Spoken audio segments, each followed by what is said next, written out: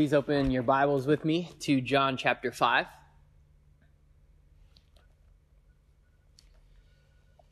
This morning we're going to read John 5 verses 19 to 24.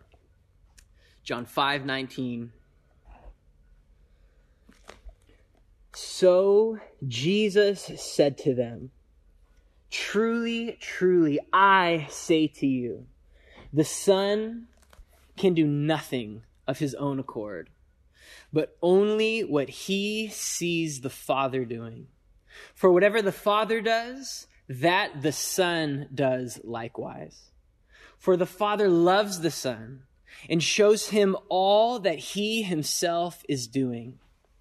And greater works than these will he show him, so that you may marvel. For as the Father raises the dead and gives them life, so also will the Son give life to whom he will. The Father judges no one, but has given all judgment to the Son, that all may honor the Son, just as they honor the Father. Whoever does not honor the Son does not honor the Father who sent him. Truly, truly, I say to you, whoever hears my word and believes him who sent me has eternal life. He does not come into judgment, but is passed from death to life." Let's pray.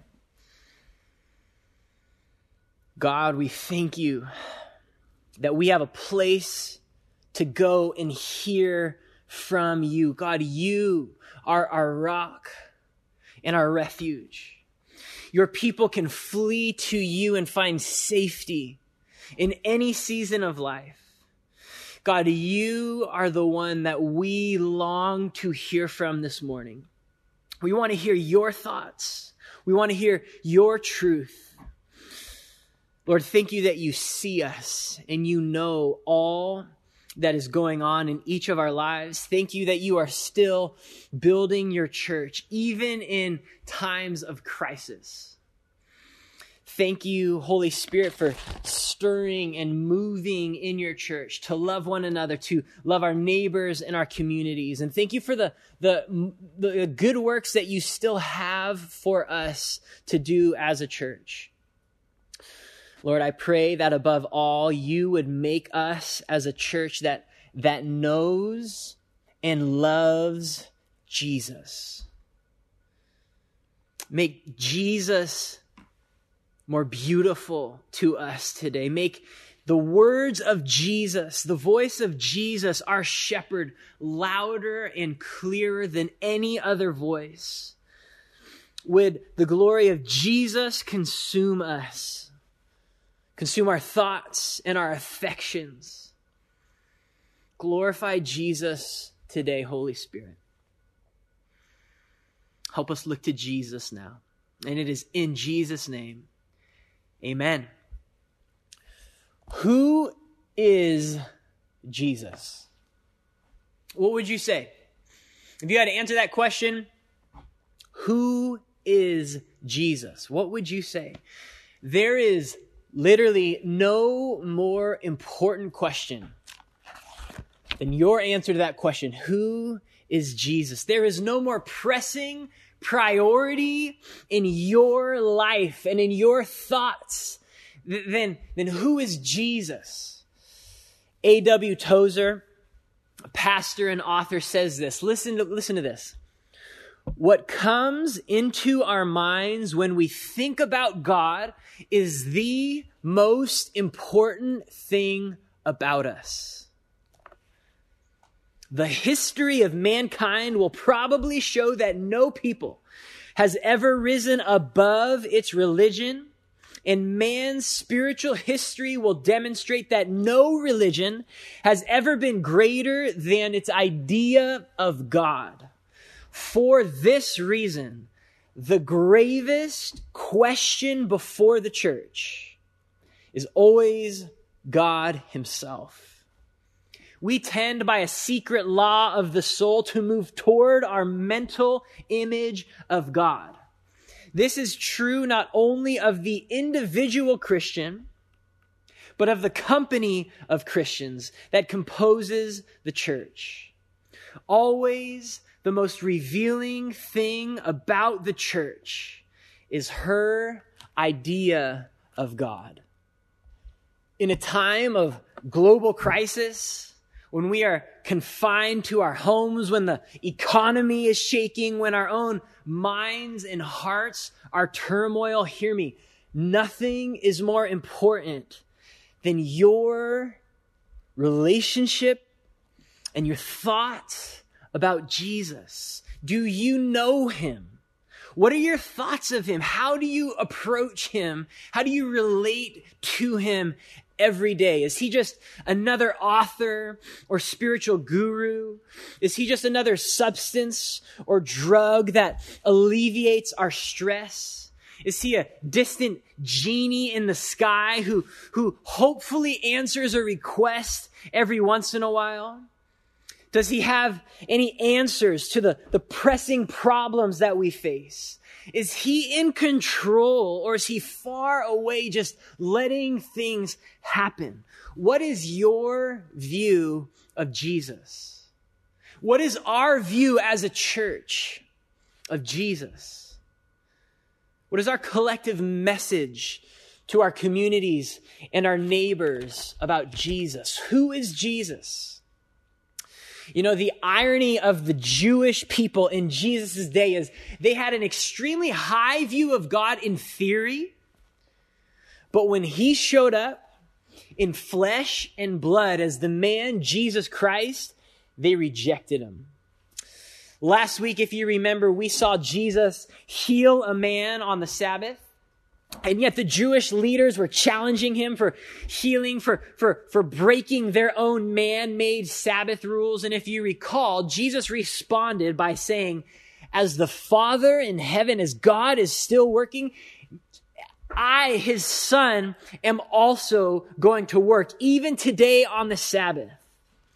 And verse 18 says this claim that God was his own Father is what led the Jews to want to kill him.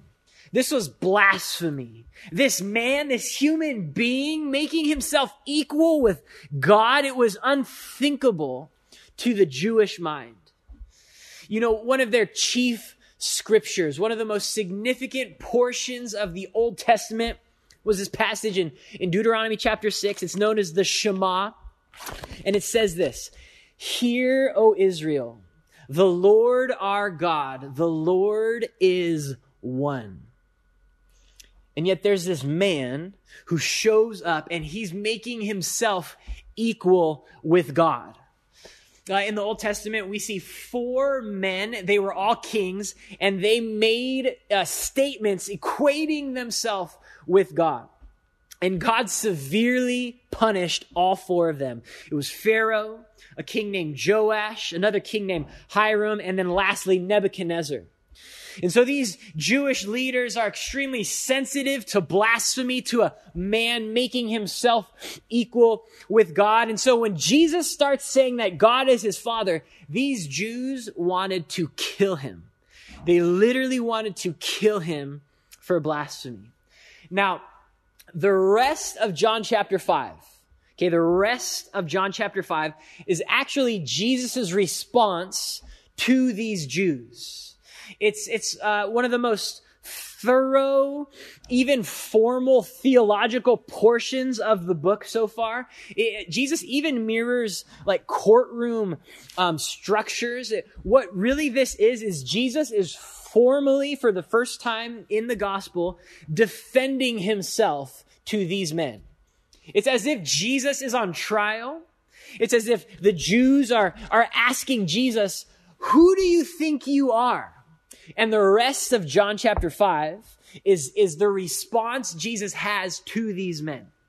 And now we're just going to cover 6 verses, and we're going to sum up what Jesus says to defend himself in 4 points. And the first point is this: Jesus is equal to God in his actions. The first summary of Jesus' response is this, that Jesus is equal to God in his actions. Let's look again at verses 19 and 20. So Jesus said to them, "Truly, truly, I say to you, the Son can do nothing of his own accord, but only what he sees the Father doing." Hear this. "For whatever the Father does, that the Son does likewise. For the Father loves the Son and shows him all that he himself is doing. And greater works than these will he show him, so that you may marvel." Remember, the Jews are objecting to Jesus healing on the Sabbath. And Jesus says, if my Father's working on the Sabbath, then I'm going to work on the Sabbath. And what Jesus is doing in verses 19 and 20 is he's evoking apprenticeship language. Back in those days, sons would often take up whatever profession their father did. And the father would bring the son to work, and the son would just watch whatever the father was doing. And whatever the father was doing, the son would begin to learn what his father was doing. And if you remember, in Jesus' case, his foster father, Joseph, was a carpenter. And as a boy, Jesus would have watched. He would have gone into the shop and watched his father, Joseph, working the wood. And then eventually Joseph would have brought Jesus in and would have shown Jesus all that he knew about his craft. And notice in verse 20, it says this. It says, the Father loves the Son and shows him all that he is doing. Now, it's interesting to note that that's not the typical Greek word for love that we see in the New Testament. Typically, we see agape, which is this self-sacrificial love. This word is phileo, and that's more of a friendship love, a warmth, an affection. And what this is saying here is, this is the affection a father would have for his son, especially as his son is growing up and learning to do what the father did. As the father's showing his son his craft, he would just have this like warmth, this bond with his son. And then it says, he shows him all that he himself is doing. And what that's getting at is, when a father would be apprenticing his son, he would reveal like all the family secrets of the craft. He would be like, hey, I don't tell these secrets, these special techniques that I've developed to just any coworker, son. I'm telling them to you as my son. And as you're preparing to take over the family business, I want you to know all that I know about this craft, all my secrets, all my skills. I want you, son, to know all that I do. Now, Jesus brings up this imagery of a father apprenticing a son, but he does something like shocking with it. Jesus applies this imagery to himself and to God. He says, God has revealed all the family secrets to him. He says that whatever God the Father does, he, the Son of God, also does those things.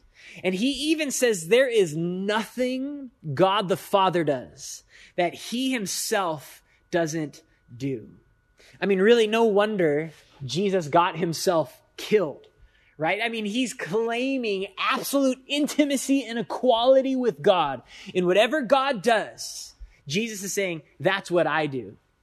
Now, I want to draw an implication of this for us in our current crisis. Okay, we're living through, as we all know, unprecedented times. This is unbelievable. We're all over the place. We're stuck in our homes. We can't gather together. I'm preaching to you on an iPhone. I mean, it's crazy. Now, I want us to think about this.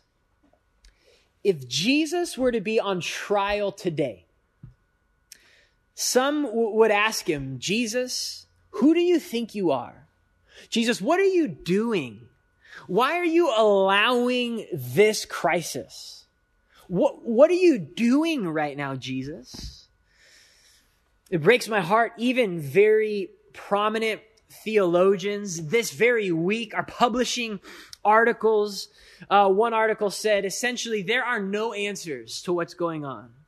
And that we need to learn as Christians to wait even when there's no hope. We need to just wait without hope. Even modern theologians are, in a sense, calling out God. What are you doing, God? Do you have answers? And so I want us to think about this for a moment.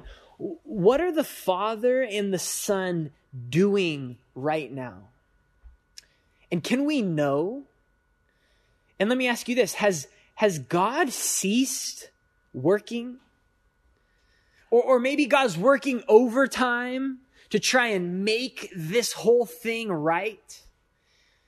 Is this fallen and cursed world just spinning hopelessly out of control at this moment? I want us to look again at verse 17. This was from our text last week. Look what Jesus says. But Jesus answered them, "My Father is working until now, and I am working." I want us to know that right now, whenever you're watching this, God is still working.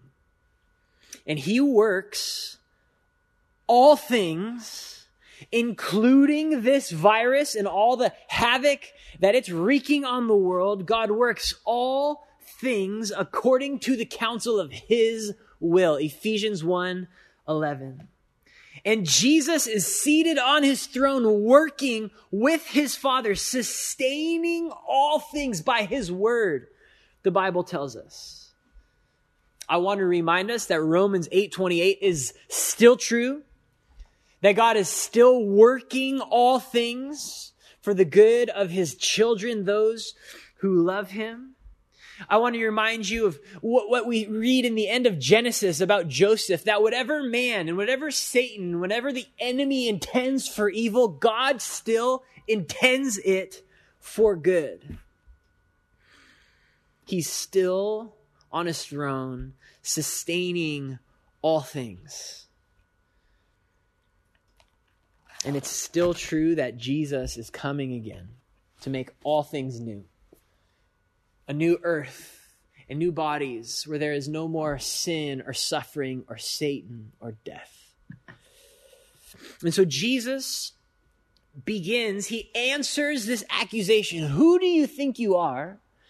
With this statement, I am equal to God, and whatever God is doing right now, I am doing right now.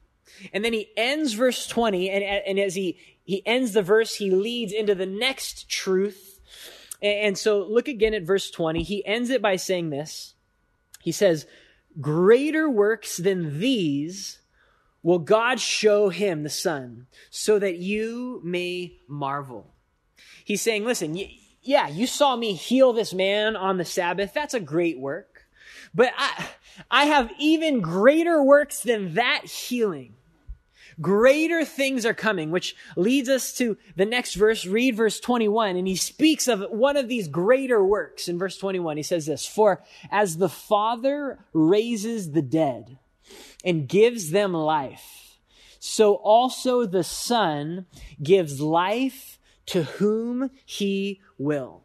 Now that verse gives us the next truth about Jesus, and it's this. Jesus is equal to God in his ability to give life. Jesus is equal to God in his ability to give life. Okay, now, in the Old Testament, in the Jewish Bible, there are 3 occasions where God raises someone from the dead, where he gives life to a dead body. The first is Elijah, raises a widow's son. Next is Elisha, the prophet after him, raises another woman's son. And then I love the third one. One time there was a grave digger who was rolling out a dead body out of the city to bury him. And then some enemies came and he didn't know what to do. And so he just threw the body over, and the body happened to land in Elisha's grave. And when that body touched Elisha's grave, the body came back to life. Now that's 3 times in the Old Testament we see God give life to a dead body. Now, God not only gives life in the sense that he raises the dead. We know this. 1 Samuel chapter 2 verse 6 says this, the Lord kills and brings to life. He brings down to Sheol and he raises up. So we know this. All life all of life, the spark of life, comes from God alone. So we know that truth. The Jews would know that truth. No one can give life but God. And then Jesus shows up, and then he claims that just as God raises the dead and gives life, he says, I can do the very same thing. And I love this, as there were three resurrections, so to speak, in the Old Testament. In the New Testament, there are three resurrections. There are 3 times Jesus personally raises someone from the dead. He's also at a grave, and someone is carrying out a dead body, and Jesus, like Elisha, raises a widow's son to life. He raises the daughter of Jairus to life, and in a few chapters we're going to read in John, he raises Lazarus to life. Now, I want us to notice this specifically in this verse. It says, Jesus gives life to whom he will. Now listen, the prophets in the Old Testament, they didn't have the power in themselves to give life. They had like delegated authority, and God is the one who is credited with raising the dead to life. But Jesus says, I don't just have delegated authority. I can give life to anyone whom I will. Jesus has the authority, just like God the Father, to give life as he will. Now, it's clear Jesus is talking about, physical life here, but also we know that life in the Gospel of John refers also to spiritual life. We see in verse 24, he confirms that idea. Whoever hears my word and believes him who sent me has eternal life. He doesn't pass into judgment, but has passed from death to life. And so Jesus, yes, can raise physical bodies and give physical life, but far more significant is Jesus can give dead souls life. He can give a body that's walking around but has a dead soul. He can give that dead soul spiritual life. He speaks his word, the gospel, and Jesus raises dead souls to true spiritual life. That's what we refer to as salvation, or the new birth, or living water welling up in us, or eternal life. And so I want to make this applicable again to our current situation.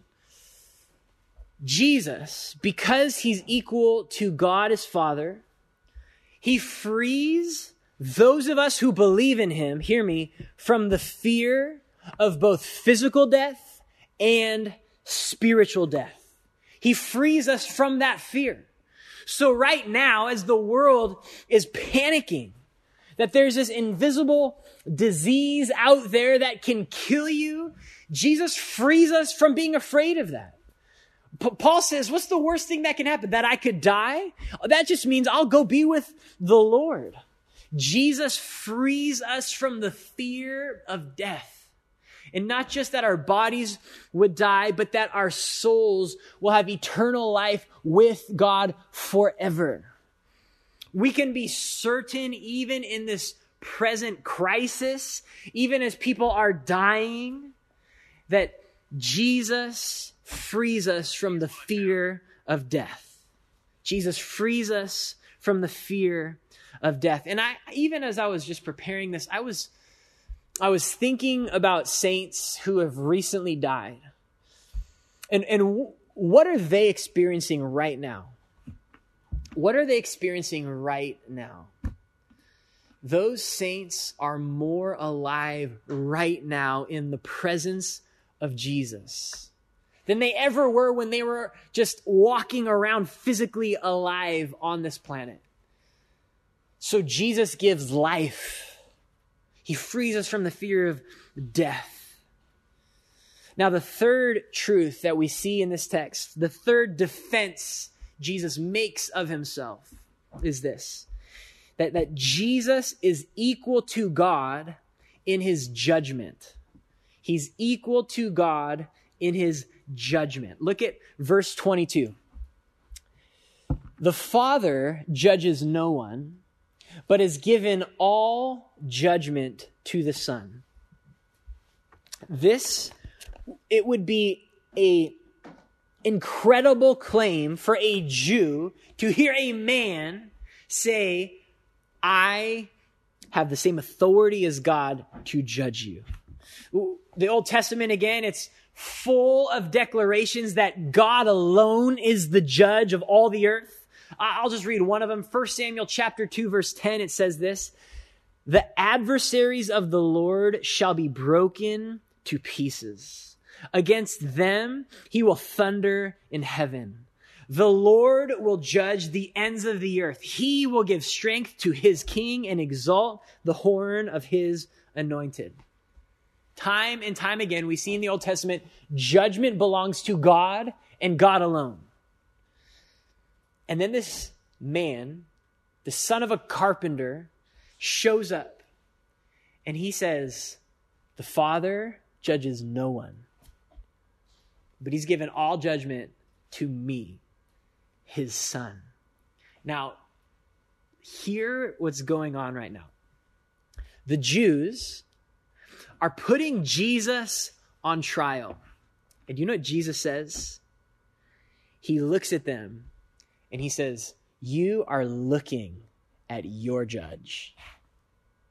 You may be judging me, you may be putting me on trial, but I am your judge.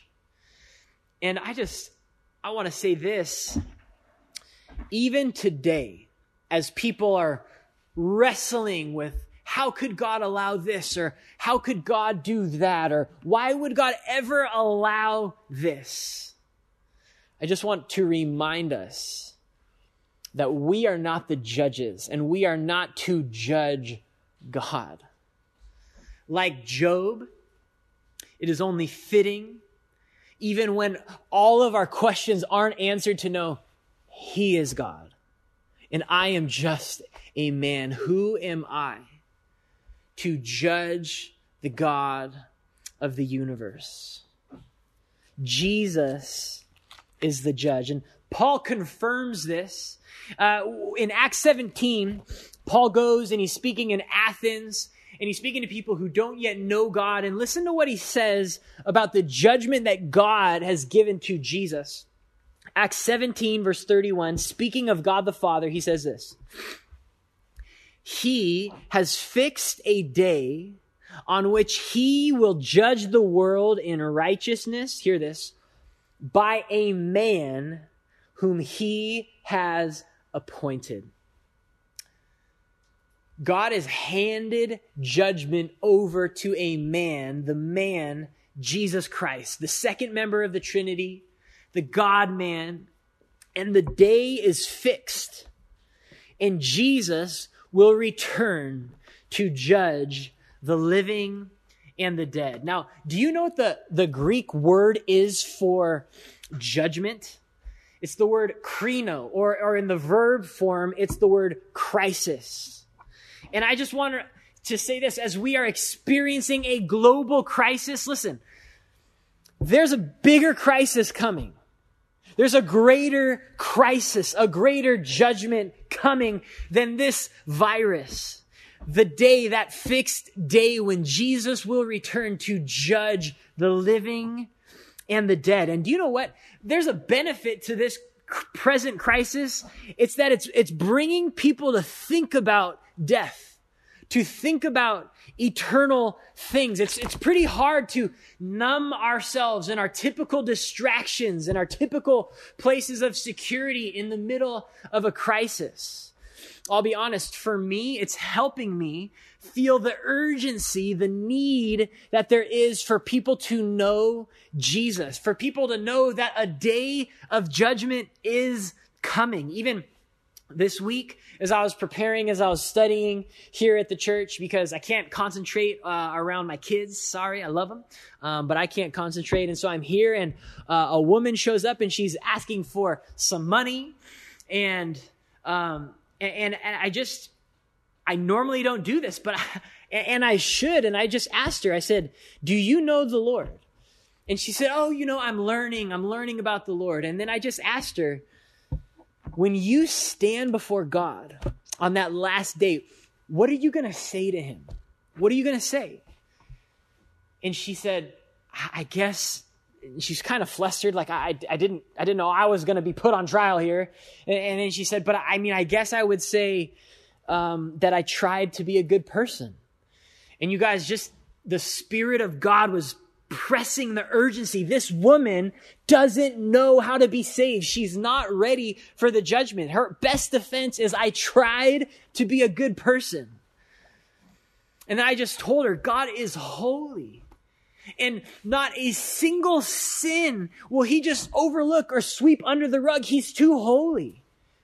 You'll be judged for, even if you lived a perfect life now, every day before now, you'll be judged. Are you ready? What are you going to say? Is the best you have, I tried to be a good person.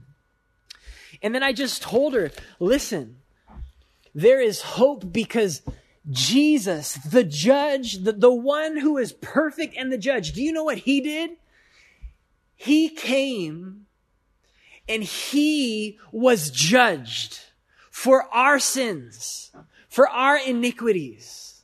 The very one who will judge the world himself was judged. He took on the wrath of God. He became sin so that if anyone would trust in him, in his works, in his righteousness, that they would be forgiven, justified, completely made righteous in God's sight, so that when the day of judgment comes, they don't have to fear. They get to stand before the Holy One of God with confidence and say, I am righteous in the sight of God because Jesus was judged for me. That is the gospel. That though all judgment is given to the Son himself took judgment upon himself. So that is, as verse 24 says, whoever hears my word, that's the gospel, and believes him who sent me has eternal life. He does not come into judgment, but is passed from death to life. Do you know what you are going to say when you stand before the Holy One of God? You will stand before God. You will literally stand there on the day of judgment. And there is only one hope to escape that judgment, to pass from judgment. And that's to believe in the one God sent, to believe that Jesus took my judgment on the cross so that I could be forgiven of my sin. And so here Jesus says, I am equal to God in my actions. I'm equal to God in my ability to give life. And I'm equal to God in judgment. Now, the fourth truth, the last thing we see here is this. Jesus is equal to God in honor. Jesus is equal to God in honor. Look at verse 23. It says, that all may honor the Son, just as they honor the Father. Whoever does not honor the Son does not honor the Father who sent him. Again, to these Jewish listeners, this is blasphemy. It's outrageous. So many passages would be going through their mind, one of which is Isaiah 42, verse 8. God says this, I am the Lord. And what he says there is Yahweh. I am Yahweh. That is my name. My glory I give to no other. And then there's this man claiming the same glory and honor as God the Father. Jesus says, my honor is equal to God's honor. And it's amazing because we see this in the Gospels. We see God the Father actually bestowing honor to God the Son. One example is in Luke chapter 9 on the Mount of Transfiguration. Jesus brings a few of his disciples up onto the mountain, and then he starts radiating white with glory. And verse 34 says this, a cloud came and overshadowed them, and they were afraid as they entered the cloud. And a voice came out of the cloud saying, this is my son, my chosen one. Listen to him. You cannot honor God if you don't honor Jesus. And this is why it's explicitly why every cult, every other religion cannot honor God. It doesn't matter how heartfelt they are. It doesn't matter how hard they try. If you don't honor Jesus as God, you cannot honor God. Jesus explicitly says, whoever does not honor the Son does not honor the Father who sent him. We can't approach God on our own terms, but only through the revealed and risen Jesus. There is no other way to God than through honoring Jesus. That word honor means to put a price on, a high price.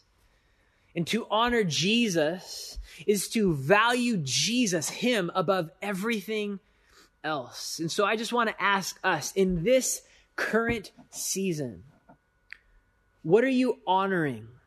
What has your attention? What has your money? What are you putting a price on? What do your fears and anxieties reveal about what you really honor? Church, we must honor Christ. Honor Christ. I want to close with Philippians chapter 2. Where Paul is talking about the honor that Jesus receives from God, his Father. Philippians 2, we'll read verses 9 through 11. And it says this. Therefore, God has highly exalted him and bestowed on him the name that is above every name, so that at the name of Jesus, every knee should bow, in heaven and on earth and under the earth, and every tongue confess that Jesus Christ is Lord, to the glory of God the Father. So God, right now, I ask that you would help us, your people, honor Jesus. Would our lives be about Jesus? Would our church be about Jesus? Would we long to hear the word of Jesus? Would we honor Jesus so that we can honor you, God? Holy Spirit, would you remove the idols, the other places in our hearts and in our minds and in our lives that are taking honor from Jesus? If someone was to look at our life, please, God, destroy any idol that says when someone looks at our life, that's what they honor. They honor pleasure. They honor wealth. They honor their reputation. They honor their image. They honor themselves. Please, Holy Spirit, help us to honor Jesus and Jesus alone. Jesus, you are worthy of all glory and honor and praise.